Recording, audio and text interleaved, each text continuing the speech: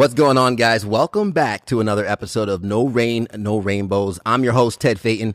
So glad you guys are tuning in this morning, afternoon, evening, whether you're listening in the car, maybe through your speakers at home while you're cleaning. I appreciate the time as always.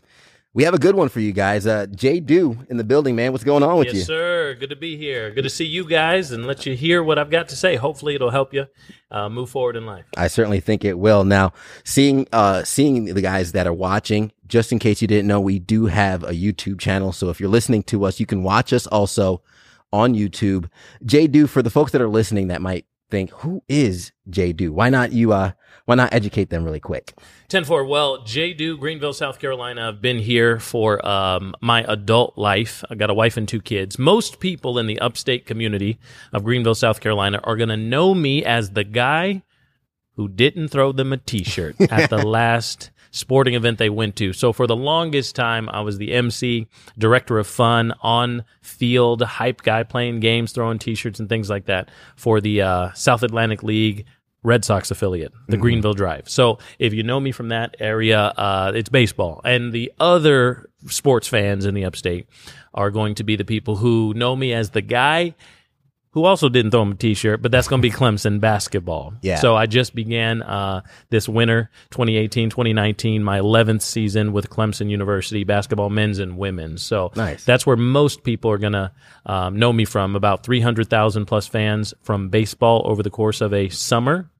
And in the winter, we might get in the neighborhood of 125 to 150,000 Clemson college fans as well. Yeah, I'll tell you what, people probably recognize your voice before they recognize. They do. You almost have like a disguise, like the hat and the sunglasses. Right, I do that on purpose. Yeah, so you'll see me in a jersey. You know, most of the times at those events, I'm going to be the number one fan, of course, wearing a jersey for the team, double zeros on the back with my name and a hat, bucket hat for Clemson, baseball, Red Sox hat, you know, for the drive. So sunglasses, things like that. So sometimes people don't know who I am, but they're like, man, you sound familiar from something. So yeah, I know the voice. What is that, man? Yeah. And I say the T-shirt thing, and then they're like, oh yeah, you're the guy. Oh man, you didn't throw me that shirt. You know? I am still kind of mad. Right. They go from happy to sad real quick. So I've only got 2 arms, 2 T-shirts to throw, maybe 5,000 people to disappoint. Yeah. So they got to give you one of those automatic shooters. Oh, okay. The semi-automatic. Just get it go. Right. That might be it's kind of hard. It's kind of hard to hold that and have a mic at the same time. So I normally maybe give that gun to the mascot, something like that. Yeah, I hear you. Now, how did that all come about? I mean, I'm sure you don't just wake up and say, oh, you know what, let me be the voice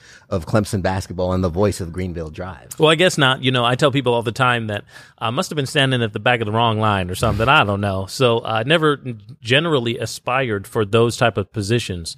And I didn't audition for either one. That's not how it came to be in my life. And my senior year of college, I actually did a internship for the Greenville Drive. Their opening season in Greenville in the upstate was 2006, and that was my senior year of school, and I started running camera. I was the fan cam, that kiss cam, and smile cam, and wave cam, and flex cam, and so I was doing that to blame or maybe give a tip to. Exactly. So I was the one who got in everybody's face that first season, and then in the second season, they gave me the microphone. They said, man, we think you'd be good in front of the microphone, basically. So there was an opportunity to get there, and then Clemson basketball transpired from that. Can I ask you, did that come naturally?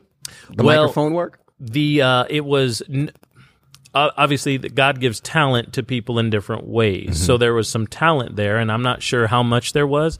However, there was a lot of time that went into performing and speaking well before crowd interaction stuff live at events. In my early 20s. So it all started. Any person out there is going to tell you. Who maybe looks like me or you, Ted, we're all going to say that we started out in church. Yeah. So mom had me singing and playing the piano, playing the trumpet, get a little lessons, do a little special at church, so that started back in the late 80s, so there was a lot of warm-up time before the big stage was open to me. Yeah, so you've been exposed to the microphone one way, shape, or another.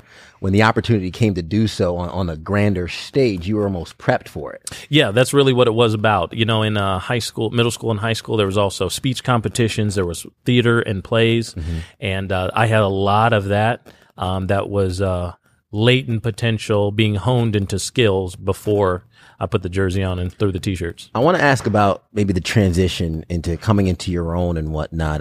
What are some of the biggest challenges you've kind of come across through the years growing up, whether it be through high school, college, or taking on this role with Greenville Drive-In and Clemson basketball? Sure. Well, the biggest challenge is for me, like I said, there was a lot of I get energy from being in front of people. You know, people always say that it's public speaking, that arena of work, and there's a lot of ways to do public speaking. They always talk about how that may be the number one fear is public speaking, being in front of people. And for me, that is something that gave me energy. Most people are completely drained of energy in that environment. And it just always kind of gave me energy from a young kid. And so first I'll say that, but the biggest challenge is in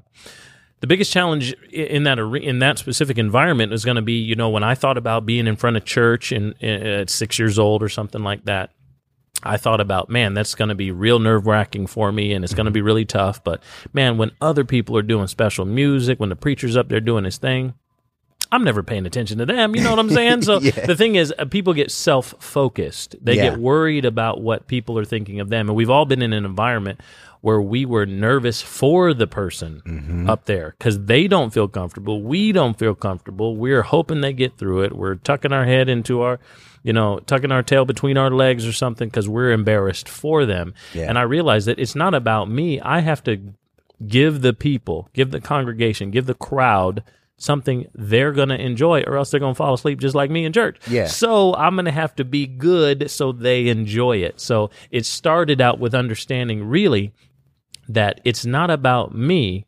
It's about helping other people have a good time and feel comfortable. When you're in front of a crowd, do you pay attention to the crowd as a whole, or do you try and talk to one person at a time? It depends on the environment, but I think there's an element of both. I think there's an element of both. In terms of, I see this all the time. So, big pet peeve, maybe a small pet peeve, but I think it goes across in a big way is, let's say I'm at a Clemson basketball game. That we just started our 11th season with the Tigers down in Clemson, South Carolina, and there might be 9,500 people in there. And you've got to understand when you are the performer that the person who sat on the floor and the person who sat in the back both have the same goal of having a good time, being entertained. So you have to be clear and loud enough and expecting to give that person a great time, no matter where they are. So in that regard, you got to cover everybody, but you got to speak specifically to the people who are in the back row. The people in the back row are great human beings who are come for a good time, so you need to be able to communicate to them and let them understand you.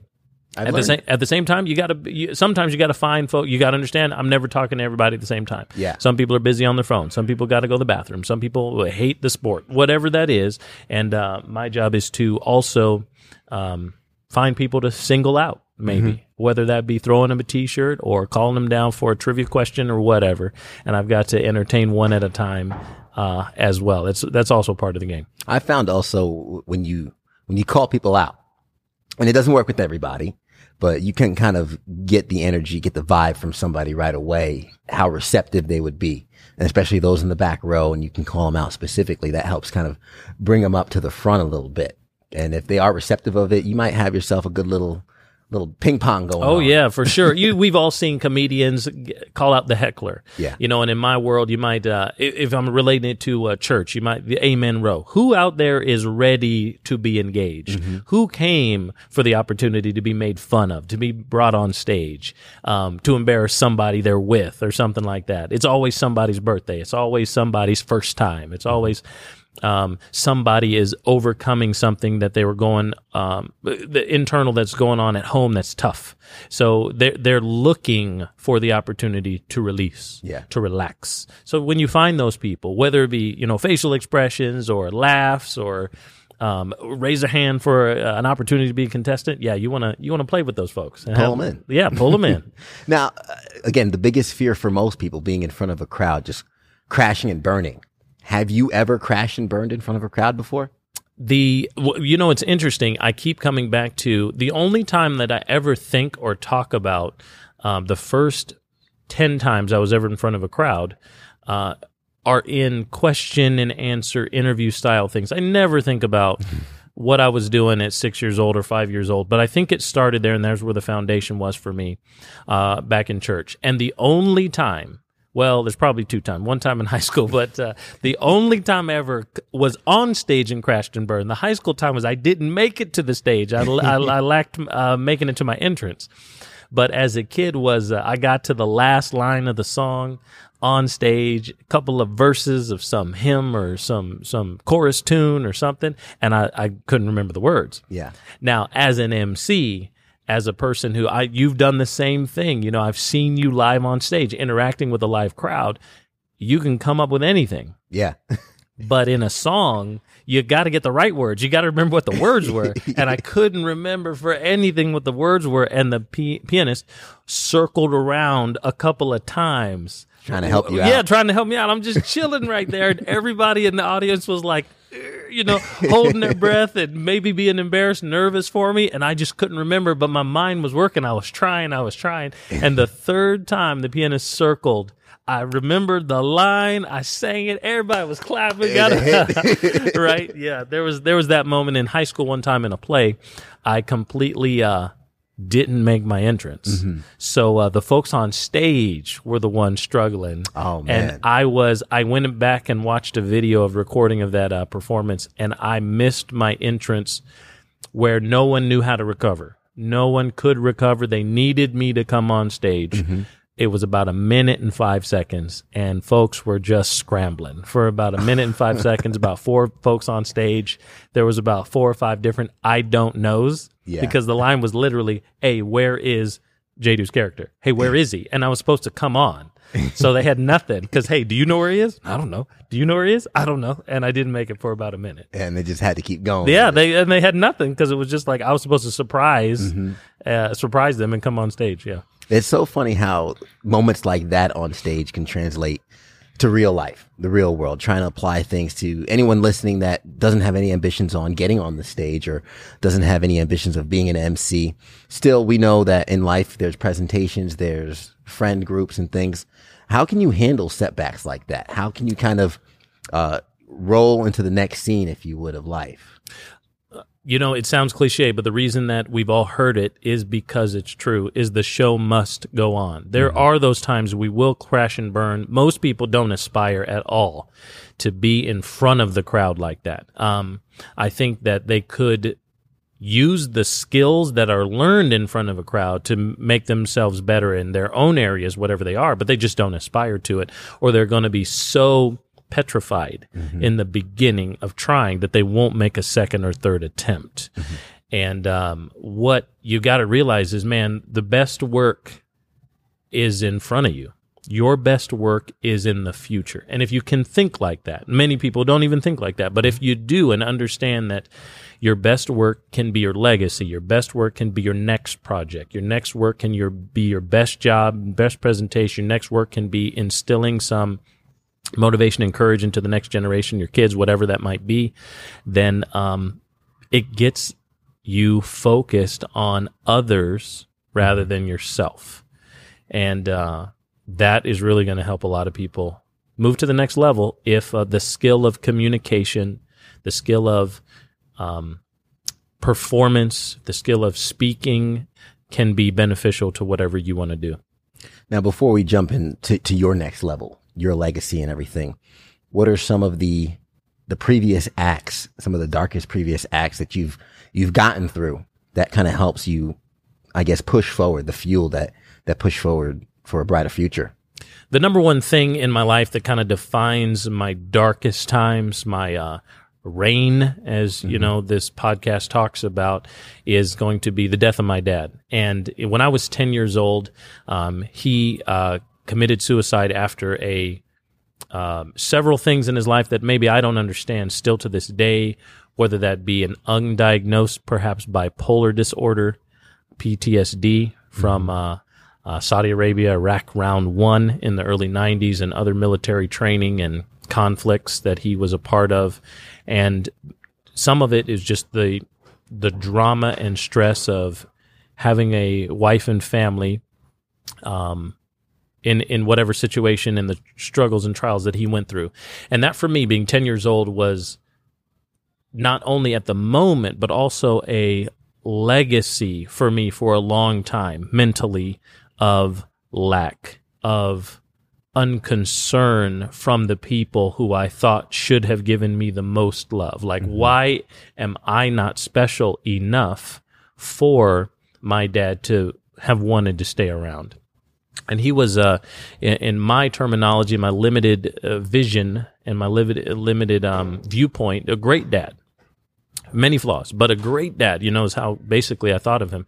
And why wasn't I important enough? And my brothers as well, and my mother. But, what was it about me that wasn't good enough for him? And that was a complex that I had, an issue that I had for a very long time. And maybe, honestly, it even helped inspire me to try to be memorable for other people, because I didn't want to be forgotten.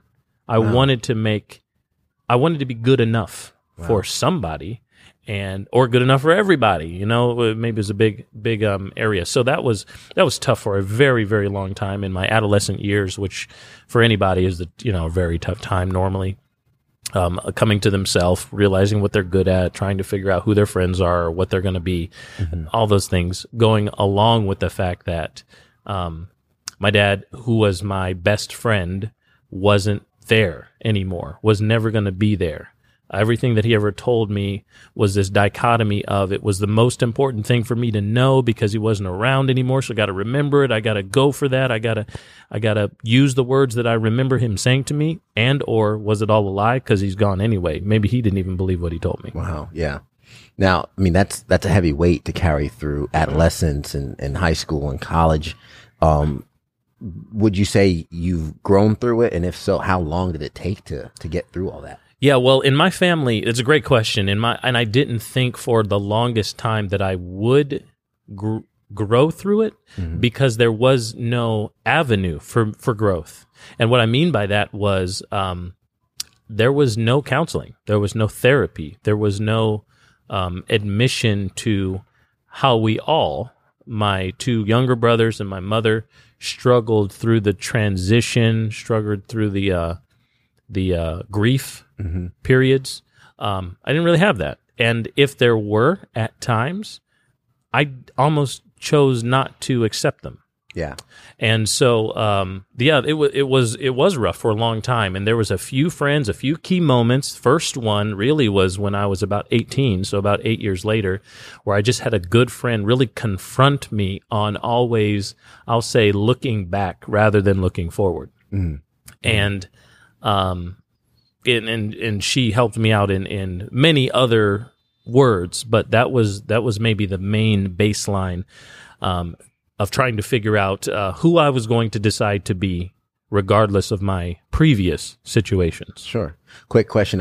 You mentioned two younger brothers. Were you the oldest? Yeah, so I'm the oldest of three boys, and I've got 2 years on a brother and 8 years on the other. Okay. Now, was that kind of like you jumping into the leadership role, the man of the house at a young age? Well, gosh, I hope not. Based on my choices that I made, I hope not. My mother did get remarried, though, and so some of the pressures that may have come from other folks, or even myself, went away to some extent, and that was great. When I look back on it, I go, praise God, I wasn't given the brunt of that weight, or I didn't accept it, because if I did anything good, it was grace given to me, and most of the stuff that happened, I'm sure it was bad. So, yeah. well, the things that are happening now seem to be looking good. You have beautiful family. Thank you. Beautiful kids, beautiful wife. I guess talk about some of the biggest successes you've enjoyed recently, and where you're heading now, the trajectory that you're working on. Yeah. So when I got married, we got married 5 years ago plus, and had a baby the following year, right away.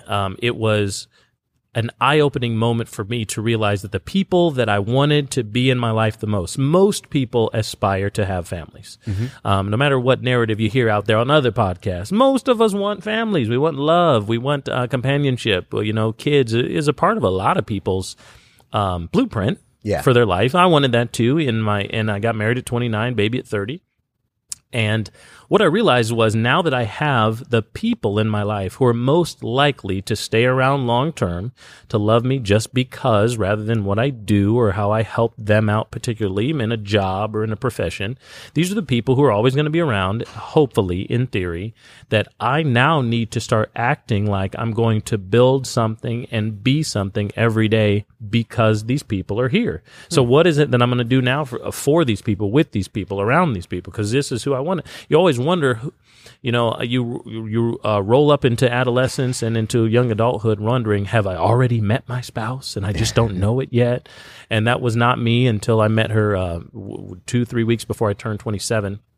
So I wondered for a while, I wonder if I already know her. I wonder if we just haven't gotten there yet. But I think about my kids and I go, I never met my kids until I met my kids. Now I'm looking at them. These are the people. All right, so now I got to get my act together. Yeah, they are. So, understanding the legacy, business building, and things like I want to do for my family, with my family, because of my family, is very, very much on my mind all the time. And I can tell you're a very ambitious person and you have this drive about you.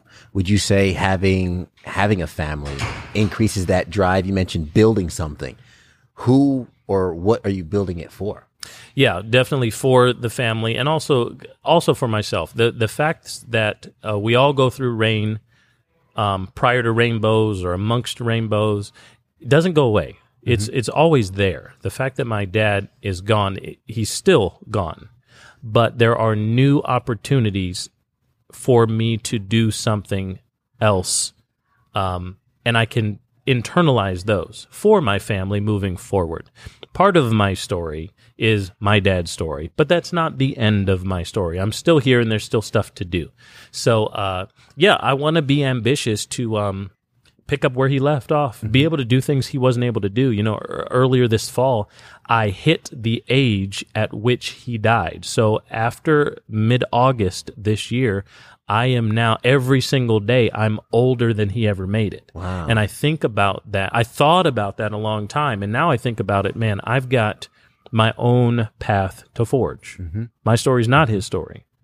And that might be a weird thought for a lot of people, but for me, it was significant on my mind for a couple of years. I love that you say that, though, because we've mentioned before in the podcast and in Modern Man episodes about creating and being a man or just chasing your dream, man or woman, child that might be listening to this podcast or watching on YouTube.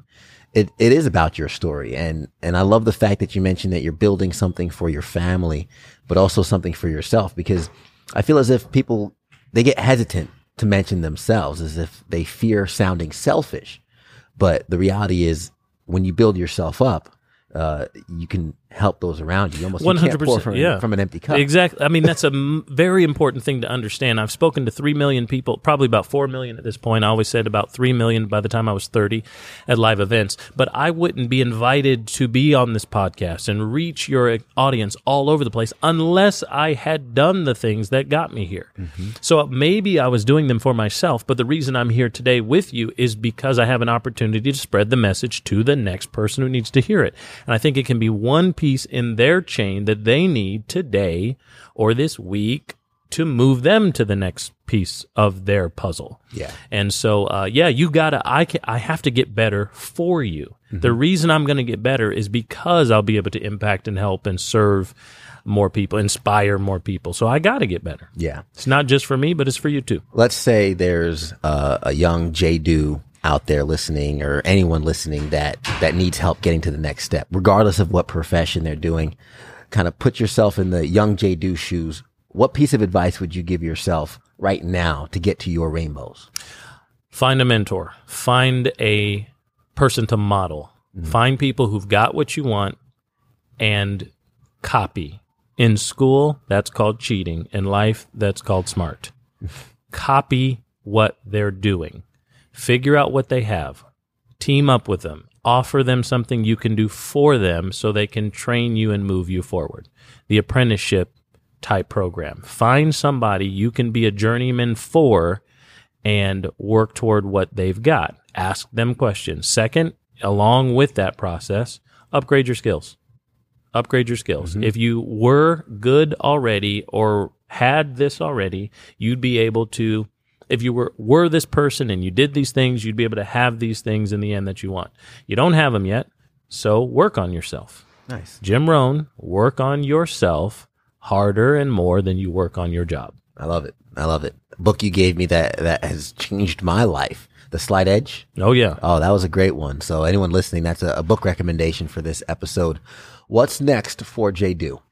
I am working on, actually my wife as of a year ago, late 2017, has gotten into building a business from home. And we are looking to reach the top of our prospective companies and opportunities with our brands together with raising a young family. So my daughter's 4 and my son is 2, and we are busy at home trying to balance all the things that entails right now. So that's a big thing that we're doing. And over the course of 2019, hopefully we'll actually be spending a little bit more time in extended travels and vacations more abroad.